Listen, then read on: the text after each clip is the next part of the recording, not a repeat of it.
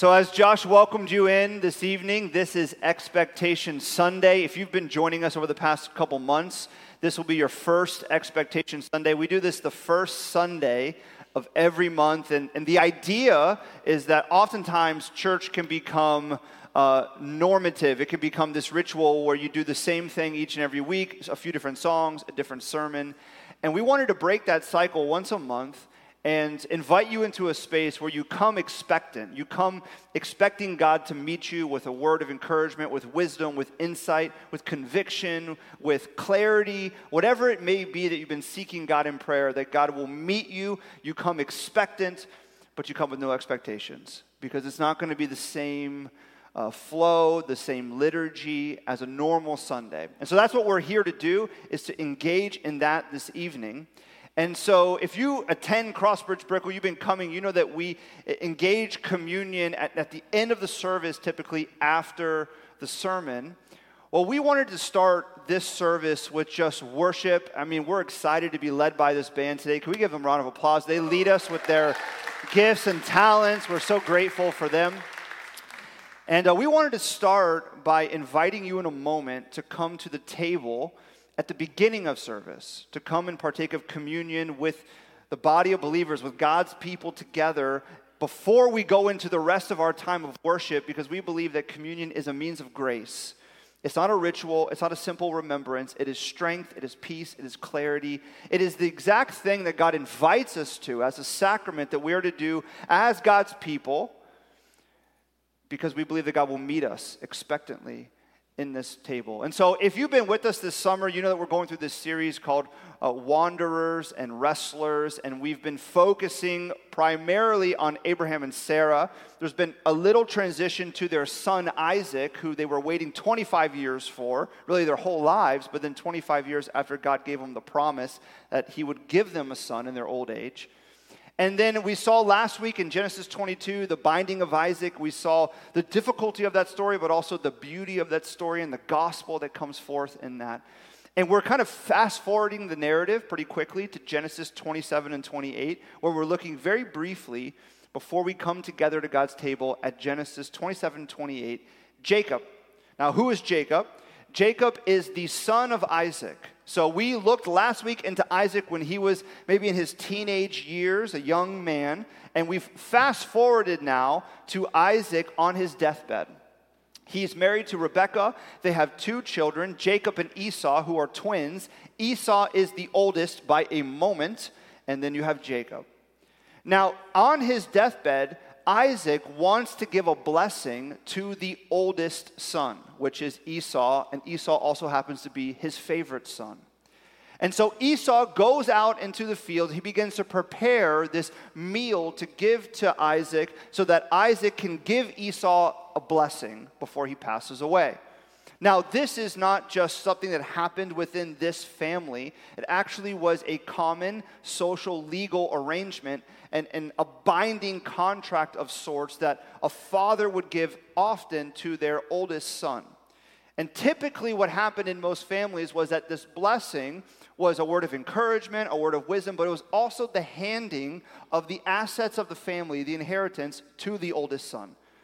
So this is what's taking place. Isaac's going to do this for Esau, but it's even more significant because it's not only a financial offloading from Isaac to Esau, it is also a spiritual mantle that is being given from Isaac to Esau. As Abraham gave it to Isaac, now Isaac will give it to Esau. Well, here's the problem. This family is really dysfunctional.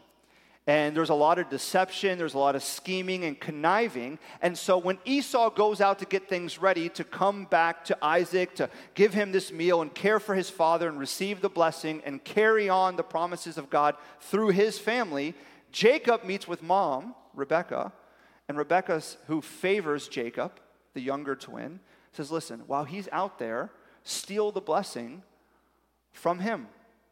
So what Jacob does is he goes out and he makes a meal very quickly as Esau would have made it, and he comes before Jacob and he's put goat hair on his arms because Esau was known to be a very hairy man, and he knows he's not going to be able to change his voice. So Isaac, who can barely see, he's about to pass away, eats this meal, it tastes like something Esau would make, and then he asks to feel his arms because the voice isn't matching. And he feels goat hair on his arms. And he's like, this must be Esau. So then he gives the blessing to Jacob instead of to Esau. Esau comes back and everything unravels. Jacob has to flee for his life. But now it's a binding contract. It's a binding proclamation. The blessing is now Jacob's. It cannot be given to Esau. And so even after all this dysfunction and the deception that Jacob lied and he stole and he cheated to get something he believed was good, the blessing from his father, yet he sacrificed his son in order to do it, even amidst all this dysfunction, Isaac doubles down in Genesis 28 and he proclaims again the blessing on Jacob, because now God is going to carry out the promises that he gave all the way to his grandfather Abraham and Sarah. And it went down to Isaac and Rebekah, and now it's going to land on Jacob's shoulders. Even amidst his deception, God is going to be faithful. Here's what Genesis chapter 28, verse 3 says. It says the following. God Almighty bless you and make you fruitful and multiply you, that you may become a company of peoples. It's interesting language. See, Isaac says to Jacob, even though I'm sure he's upset and he's angry that he deceived him and it should have gone to Esau, but now Jacob has the blessing. He says, listen, God is going to bless you and he's going to multiply you, and here's what's going to happen.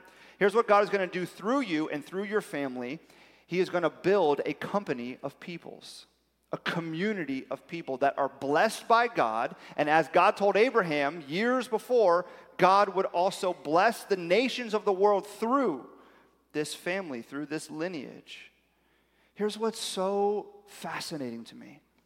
With all the dysfunction, with all the deception, he stole the blessing, he cheated his brother, he's running for his life, he's obviously has moral tension. It seems like he's morally bankrupt to do this and take advantage of his father on his deathbed.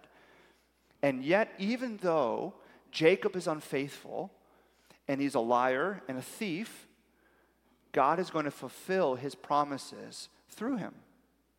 He's going to build a company of people, a company of God's people that are blessed by God through this type of person.